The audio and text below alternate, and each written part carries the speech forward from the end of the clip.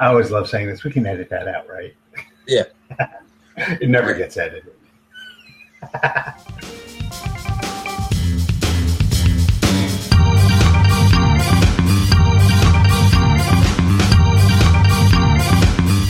Hey, everybody.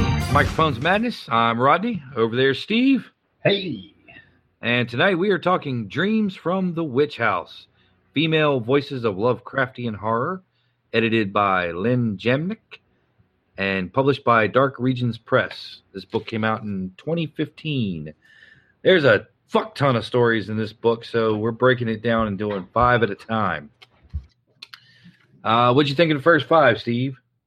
It was not bad. I actually really enjoyed a few of them. There were a couple that were kind of, I guess, on the fence. Mm-hmm. But overall, it's a nice beginning to the whole thing. Right on. I thought it was pretty solid starting out. Let's just get right into it and go down the list of the stories. The first one, the lead-off hitter, is Shadows of the Evening by Joyce Carol Oates. I will say that I had a Doors song going through my head throughout my entire reading of this story. Mm-hmm. Because of that line, shadows of the evening, crawl across the land, you walk across the floor with a flower in your hand, trying to tell me no one understands. So that was like just playing in my head the entire time. The entire time.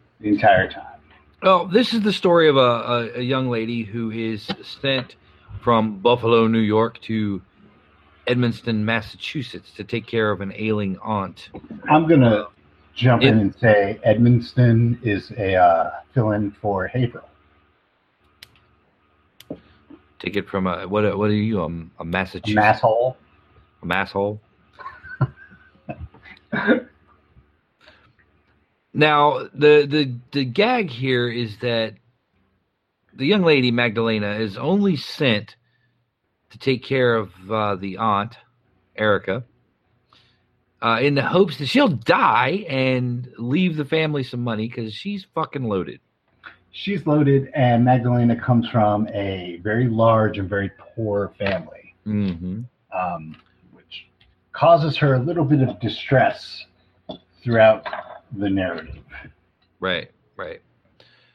And really, we go through a lot of Magdalena meeting her aunt and getting acclimated to her surroundings and whatnot before the slightest odd thing happens. Right. I mean, there's it's weird because you have, no pun intended, you have all this buildup and actually really, really good characterization. Probably too good, as it turns out. You have the creepy, rich, eccentric aunt who's old and dying and sick. And then you have her 2 servants who resent Magdalena on sight for an unknown reason. Oh, she's an interloper. Yes. I mean, that's got the impression you get, but it's never explicitly stated. But you get this whole, it's like a really gothic feel to the beginning of this story, really. Yeah. It's a well-written story. I wasn't really sure about it being the lead-off story in this anthology because it is a bit of a slow burn. It's a slow burn, and it's one of those, it violates Chekhov's law of the, if you have a gun introduced in the first act, it better well be used in the third. Mm-hmm.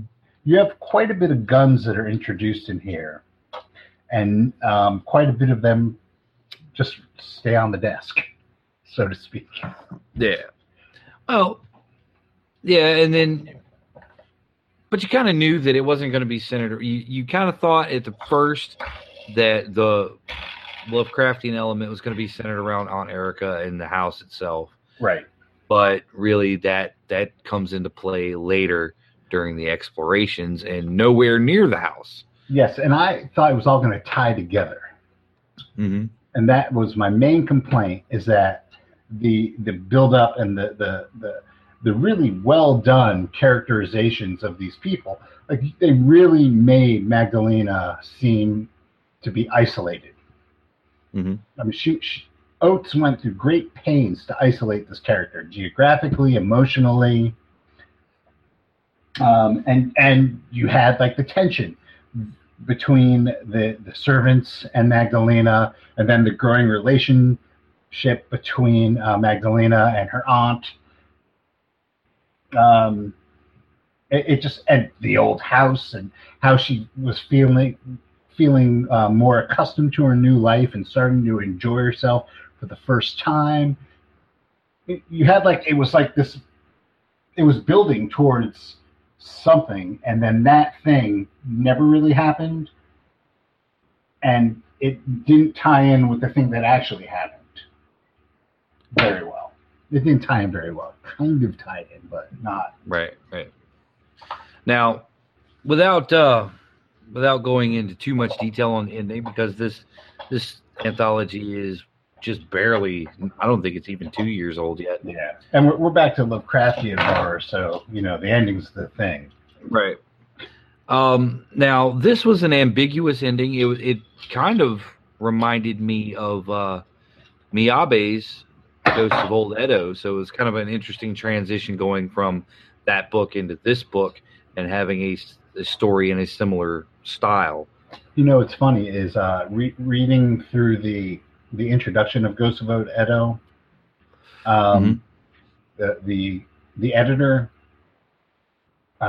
basically comes out and says that Miyabi wanted to fuse Western and Eastern traditions of weird tales. Mm-hmm. So that's a little aside. Right. It was a good transition. Great transition from Ghosts of Old Edo into Dreams from the Witch House. But I think if I picked this book up cold, I just wasn't feeling this story as the lead off. Well, full disclosure, I tried to read this when I first got it a couple years ago, mm-hmm. and this story kind of stalled me on it. Right. So I'd have to agree that I'm not saying it was a bad story or anything. No. It just wasn't one that grabs you and draws you into the book. No. And oddly enough, this is the only one that had been previously published. The rest of them are original to this anthology. Yeah. So that was Shadows of the Evening, Joyce Carol Oates, leading off. Next, we have the Genesis Mausoleum by Colleen Douglas. Now, this story, I think, was the better lead-off story for this anthology. Most definitely. It hit the ground running. It hit hard. And really, I was just sucked into this story because it had that pacing that I like. Yeah. And it's strange, and it has those Lovecraftian elements of things like lost cities and isolated wild areas and weird shit happening. Life forms. Right. Without going through the catalog of name dropping. Yes. We don't get name dropping until later on in these five stories. Right. But that's a good thing. I mean, you don't always want to have name dropping. You don't really, at this point in the game, you don't really need it. No. Unless you're writing a story that is about one of the big ones like Chubby or Bernard or whatever. Then you can do it, but I think before then, it's just kind of like, yes, we know. You've read Lovecraft, Yolksy, so blah, blah, blah. Right. And even then, there are some that you can go with more than others. Because some of the Lovecraft entities have been done to death. They really Bernard. Nyarlathotep. And so I like it when we see new things, new critters coming out. And yeah, if we can work these into the Call of Cthulhu game, They that would do. be I mean, they do that.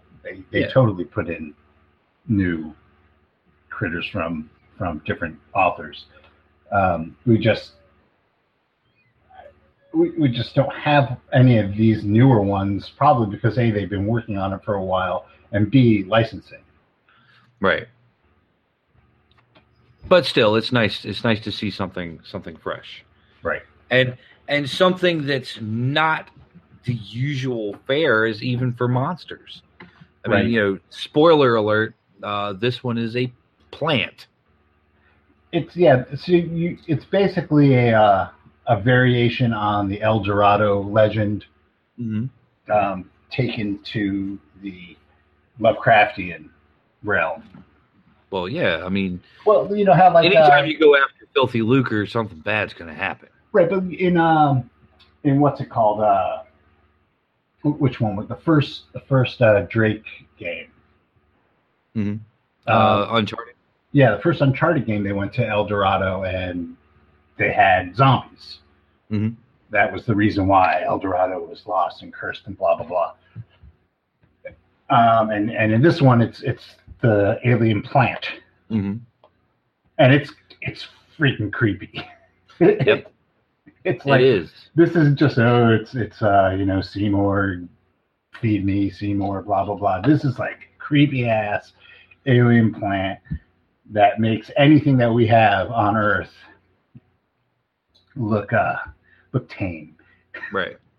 And for a minute there, I thought they were going to go kind of Heart of Darkness with it, and just let the one character just slowly go insane. But no, this was like paced very quickly. Things went to shit rather fast. Yeah, they did. I mean, there's like some tropes that they hit, like the native guides bailing on you, Mm-hmm. kind of thing. But so you have two explorers. They run an orchid business. They're out in the field gathering orchids, and where they are, there just happens to be rumors of a lost city. Mm-hmm. So they And hire a treasure treasure. pit. That doesn't work out very well. Remember what happened in Griots Yes. with treasure and a lost city. Well, lost cities and treasures never turn out well, Yeah, especially when they put all the treasure in a pit. that is true. It's like, okay, there's treasure, but it's in a big hole in the ground. Okay, yeah. Well, no one ever said orchid hunters had to be bright. I've read enough anthologies to see where this is going. So one of them gets sick, right? Just contracts some virus in the jungle. It happens. Well, both of them had been sick on and off. Right, but one was like bedridden sick, so they set up a camp. The other one said, "Look, while you're down, I'm going to go look for the city." So he takes a guide, and they go and they find the city, and they find much more treasure in the pit. But there's no treasure. Treasure's a bust. Right. They He find comes- a pit. And he comes back in a really foul mood. Wouldn't you? Yeah, I mean, yeah. You figure it goes. You figure his mind at this point is just like, I went to the fucking lost city, went to the fucking pit, no fucking treasure, lost a day, nothing to show for it. I'm itchy, I'm wet, I'm cold, and you got to sit around and sip fucking cocktails and eat bonbons. Although that's not really how it went down, but No, but that's close enough. That's how they portray it. So you have like this resentment, but it's not really. That's not really what's going on. Right. Exactly. It's not really what's going on. We get a little bait and switch there, Right. and we Well, find 'cause out what's going on is far, far worse. Yeah, it's told from the point of view of the guy who was originally sick. Right. Well, And who relapses like 2 or 3 times. right. Well, he ends up getting better, and they decide the city's a bust. They're going to go head back with what they have orchid-wise. But then the guy who went to the city, he starts getting ill. But it ain't the same thing. Mm-hmm. By far, it ain't the same thing. So at one point, he gets like a horn coming out of his head. That's right. And, You start turning into Twilight Sparkle. well, I was thinking, I know you're not like a huge Genesis fan, Mm-hmm. but the title track from A Trick of a Tale, that is actually what it's about.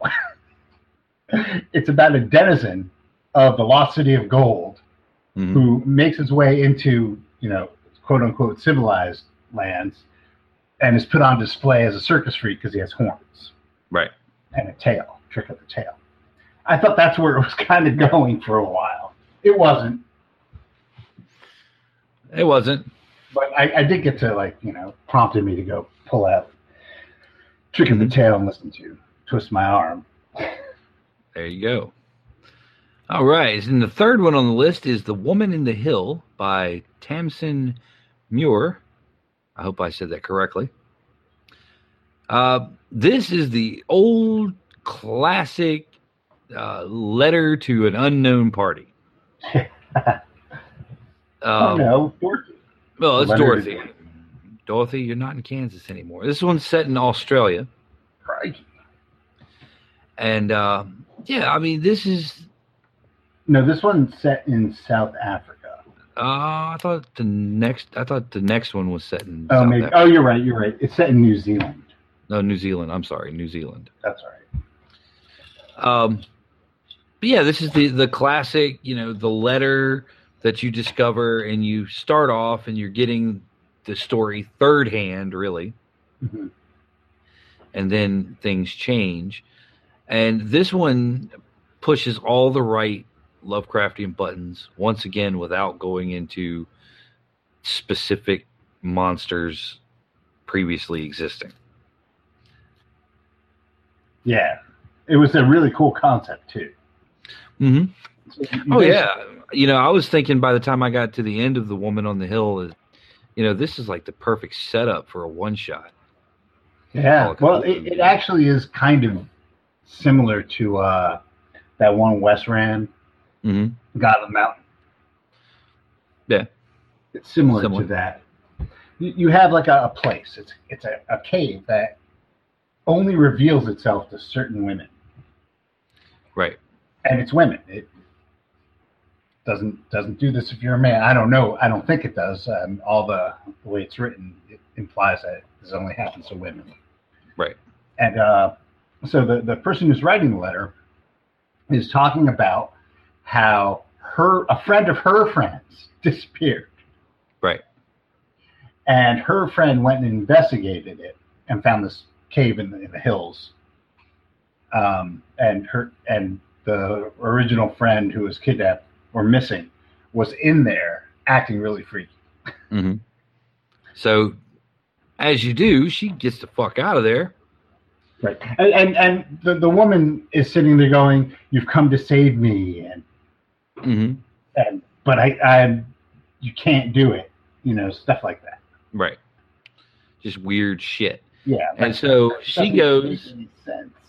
Right. So the second woman goes to a third woman, the lady who's writing the letter, relays her part of the story. I went looking for my friend. I found this cave. This is what was inside.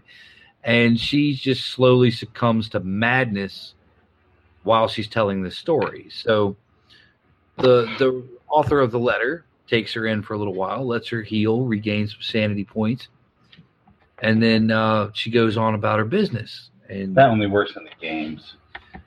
And so she, and it just kind of follows up after that. It's like, well, we kind of lost touch after a while, yada, yada, yada. And then I found out she had disappeared.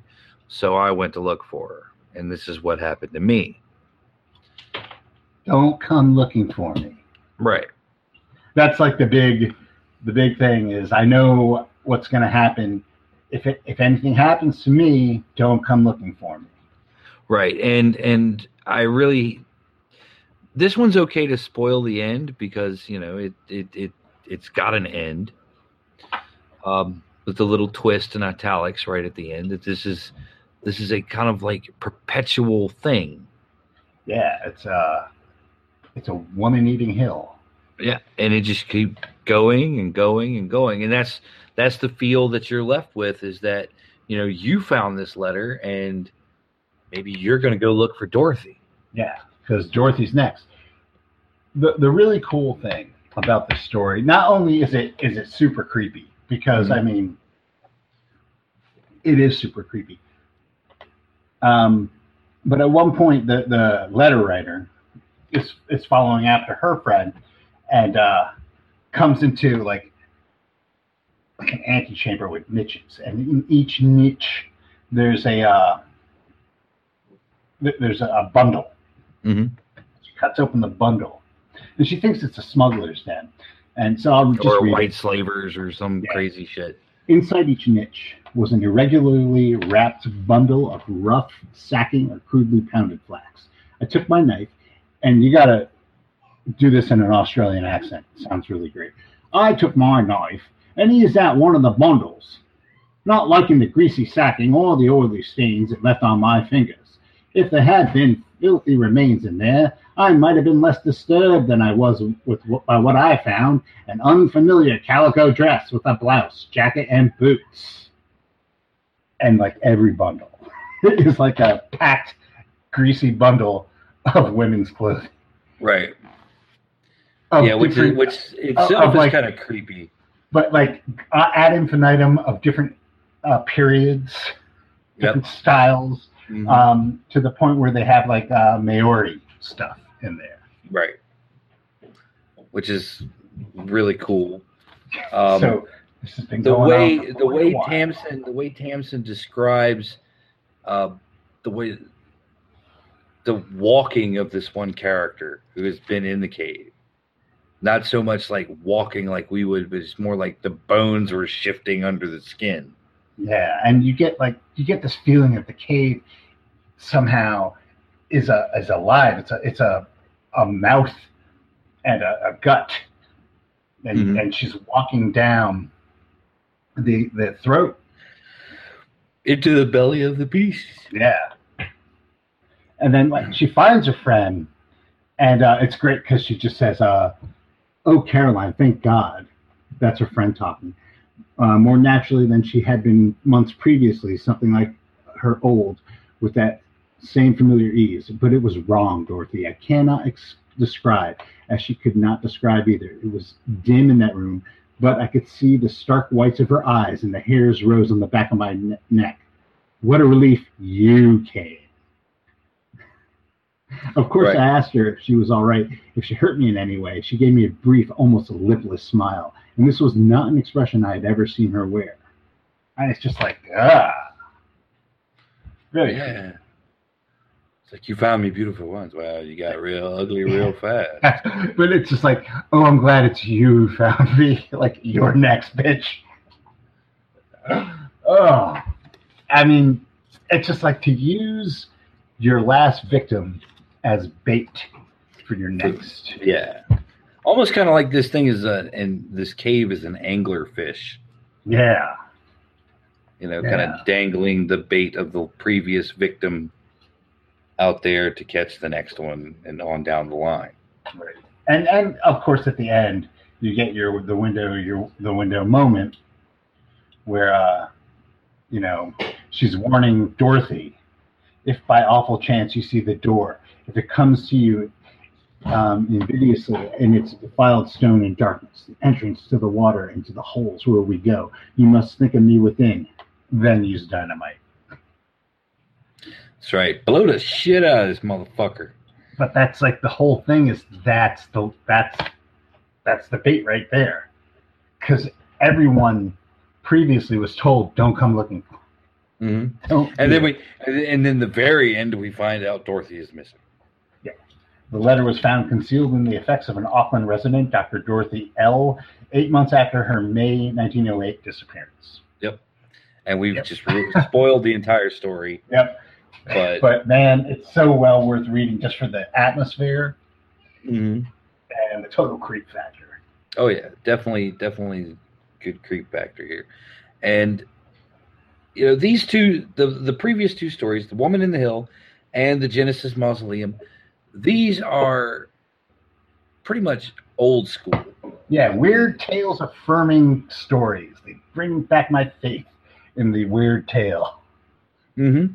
And it really goes to show you that you can write the stories in the old style without going through some of the old style's hang-ups. And really, neither of them are pastiche at all. No. I mean, not in the way they're written, not in the choice of language or the grammar that's used. It's not adjectives and convoluted sentences. The theme, yes, the themes are there, but I mean, those themes continue on. Not the themes of racism, sexism, blah blah blah, but the deeper, the horror themes, the weird themes, the twist ending. Right, the themes and tropes that we try to carry on into the future, rather and leave behind this underlying things that gave rise to some of these tropes. Right. I mean, there aren't the disgusting savages and things like that. No, I mean, it's fear of the unknown. It just so happens that a lot of people who wrote weird fiction back in the day, the unknown was people who weren't white. Right. Yeah. But these two capture that classic style, and they just hit all the right buttons. Yeah, really well. The next up is The Face of Jari by Kat Hellison. This is the one set in South Africa. Right, yes. The first note that I wrote is it seems like our narrator could have been played by Winona Ryder in the 90s. Or maybe Janine Garofalo or something like that. This narrator is jaded and smart ass and just a joy to be around, I'm sure. Yes, definitely the face of a lot of people that I knew back in the late 80s, early 90s. And that's a plus right there for any story is like, I know this person. Yeah, of course. And so we have... This person went to the University of Wisconsin. Right. Wow, yeah. So what we have is it's really kind of a fun little tale that has an interesting creep factor going on with a little bit of mystery. You've got some parallel universes, worlds going on. Kind of like little side spaces. Yeah, it was kind of, to me, it reminded me a lot of a King in Yellow tale. Right. Yeah, it had more of that kind of Carcosa vibe, something like that. My note for the story was very Carcosa-esque. It kind of reminded me of Neverwhere, like an urban fantasy gone bad. Yeah. It had that vibe. Yeah, so if you like that Neil Gaiman Neverwhere meets Joe Pulver, Carcosa. Mm-hmm. It's got that vibe happening. Well, it also introduces kind of an interesting concept of there's these sideways worlds that you go into, and once you're in there are even more sideways worlds from there. Yeah. That you can't get there from. It's fucking Kunlun gone bad. You can't get there from here. Yeah, and some really interesting, I guess, sets happening. There's at one point, I guess I had to look it up, but there's a famous sculpture in South Africa called the Butcher Boys, and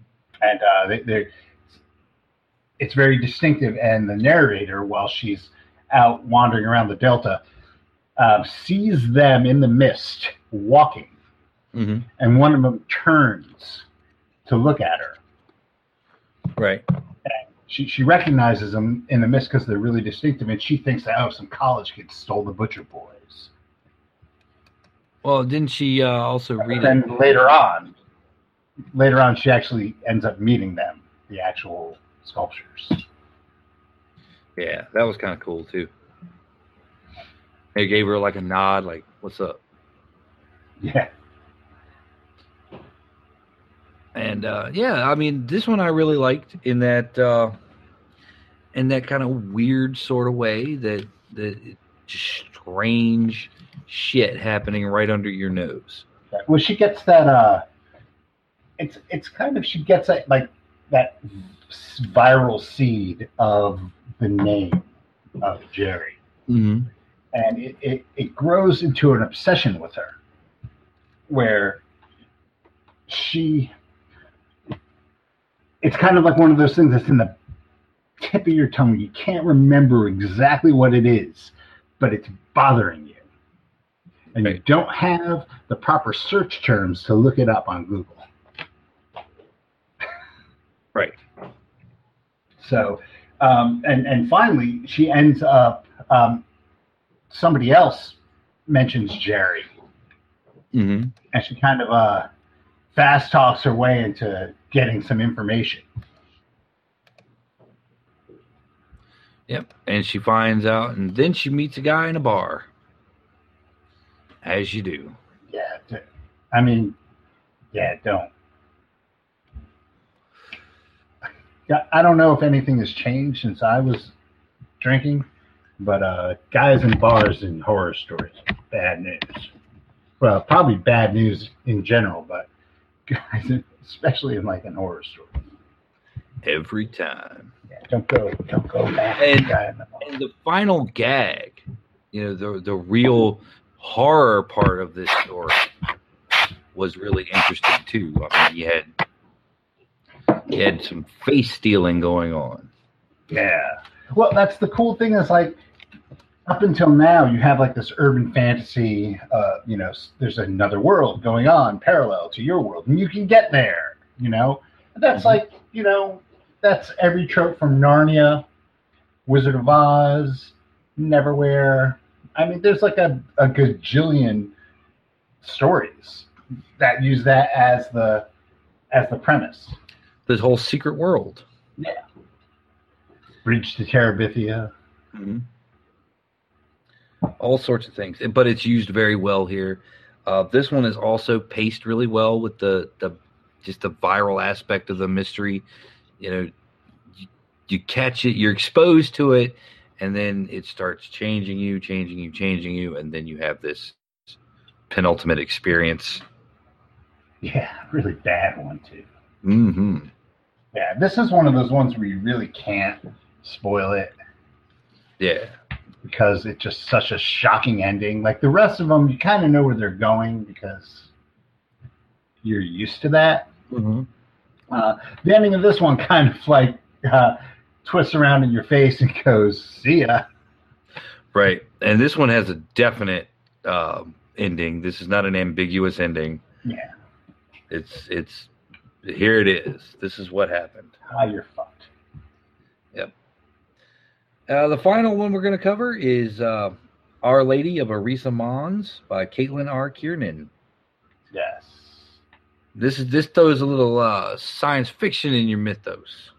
Yeah, a little. You played Dead Space, right? Yeah. Did this not remind you of the plot of Dead Space? It was kind of like a little bit of Dead Space. I caught a little bit of Mass Effect in there. Doom 3. Doom 3, maybe even like Ghosts of Mars, stuff like that. I mean, it's got that it's got the Lost Civilization vibe and on Mars, and Mars being at the forefront of a lot of people's minds with our continued robotic exploration. Right. And these discoveries that are showing that, Mars was more Earth-like in the past than we have been led to believe, or than we thought. And so it starts off with a believable premise. In the future, we've got people researching, and we found evidence of civilization. Right. And then everything goes to fucking hell. They send up an archaeological team, which is what you would do, mm-hmm. and they call it the temple. Right. But one of the archaeologists makes it a point to say you cannot call it a temple because you don't know what it is. You're just making assumptions. You can't call the things you found idols because, once again, you're making assumptions. You don't know what it is, which is a very pragmatic and very archaeological way to go about things. That's what you would do. Right. Unfortunately, the idols, we'll put that in quotes for now, but y'all know they're idols, that they find are similar to characters invented by like this guy who's like kind of a cross between Walt Disney and H.P. Lovecraft. Yeah. Kind of had that whole an element of the old Coral Castle thing going on too. The crazy recluse artist type who just on a whim quits his job and builds some wacky thing. Yeah, and he had like these hybrid characters that everybody knew who they were. I was figuring like they would be like the cultist version of Mickey Mouse and everything, but I mean, think about whatever you want to think about. Right, he got to be very famous for his bizarre sculptures and Henry Clues. And these sculptures are identical to the ones they found on Mars. To the point where they're actually made of the same material, which is a material that should not be native to Mars, which isn't native to Mars. So they have these, it's a volcanic rock that can't form on Mars for some reason. Right. Which is funny because it's kind of like one of those, it's an archaeology trope, really. You know, you have like the pyramids were built of sandstone, but they had to be taken from 2,000 miles away. Right. But also, it's kind of a reverse of the usual use of this type of idea is that, you know, the materials that made these sculptures was found on Earth, and then now it's been located on Mars at some point in the distant past. We were never given a date on when these things were possibly made. No, we were not. I mean, you ultimately assume that these things predate Clues' things. Clues is that earthly conduit of whatever is being sold. Right, but there's also the implication that it went backwards. It went from Earth to Mars rather than Mars to Earth. So you have that aspect. And then the wacky shit starts happening. Guy driving through the waste with his truck, you know, sees monsters walking through before a dust storm, right? That don't show up on radar. And you have listen to the Doors. One, the Beatles. Oh, the Beatles. I'm sorry. It was Hey Jude. Yeah, I was thinking Riders on the Storm for some reason. Yeah. Well, I mean, you had that big sandstorm approaching. You know, it's easy to go. Plus the drug use by the navigator. And then it's easy to think Doors. The woman, and I was thinking of the Doors earlier. And then you have the woman who touched one of the statues, ended up stabbing her superior who was trying to prevent her from doing it. Or did he? Yeah, see, now you get like some weird reality shifting. Very like Philip K. Dick point of view reality shifts. Yep. Because it's like, okay, here's the recordings. Notice anything odd? Yeah, every recording of the incident is different. Like, not different from its point of view. It's not a parallax difference. It's a difference in events. Some of them are subtle, some of them are blatant. Right. So you have like several different, the Rashomon effect going on right here is, you know, and you've got these like executive types who are trying to sort this whole mess out. Right. And you had an information leak and the press had gotten a hold of it. And everybody's trying to protect their jobs. Yep. It's great. I mean, you've got like, it's a melting pot of science fiction science fiction, horror kind of stuff that happens. Mm-hmm. And this is the first story in the anthology to give us the name drops. Yes, there's definitely name drops in here. Well, then you have like the statues are obviously, supposed to evoke the beings that belong to those names as well. Right. And one of them is that an octopus hippo, right, with bat wings. Octo hippo. Yeah, but it's kind of funny because none of the people know what it is, which is refreshing. You don't have like some mechanic working on the engine going, yeah, Lulufdan, yeah. I read about this in a book I found in the library once. Right. When I was in Massachusetts in Arkham, I happened to go into the restricted section on Dare. When I was at Arkham University Votech. We shouldn't have a Votech at Arkham. Or, he might have just had a degree in, philosophy and just all he can get was fucking mechanic work. Yeah, maybe. When he graduated. So I mean, and you have all of your standard trope characters too. You have your scientists, you have your guilt-ridden person, you have the madman. Right. You have the company man. Right. The company man's great because he sees all of the different points of view, and he's like, erase everything. Right. Don't make copies. Destroy all evidence that this ever happened. Yep, cover it up. And yeah, and while I wasn't a big fan of the name dropping and stuff after, seeing 3 great stories that didn't go that far, it was refreshing. It was refreshing to get kind of that sci-fi take, within the book. Just because you don't see it much unless there's a dedicated anthology to it. Right. Well, and that's the thing is you didn't need the name dropping in here. The story, you knew where it was going. You knew what was going on. You didn't need the yas. Right. But, overall. I mean, really, when they said that the company policy is that if you go to the psych ward, you cannot leave Mars less sane than when you started out there. Right. Once they said that, you knew where it was kind of going. Right. You knew which direction this was going in. Right. Nobody's leaving Mars. No one leaves Mars. Yeah. So there we go. Dreams from the Witch House. Female voices of Lovecraftian horror. First 5 stories really coming out of the gate swinging. Yeah. Next time, we'll be looking at the next 5 stories. Yep. And until then, good night, Gracie. Good night, Gracie.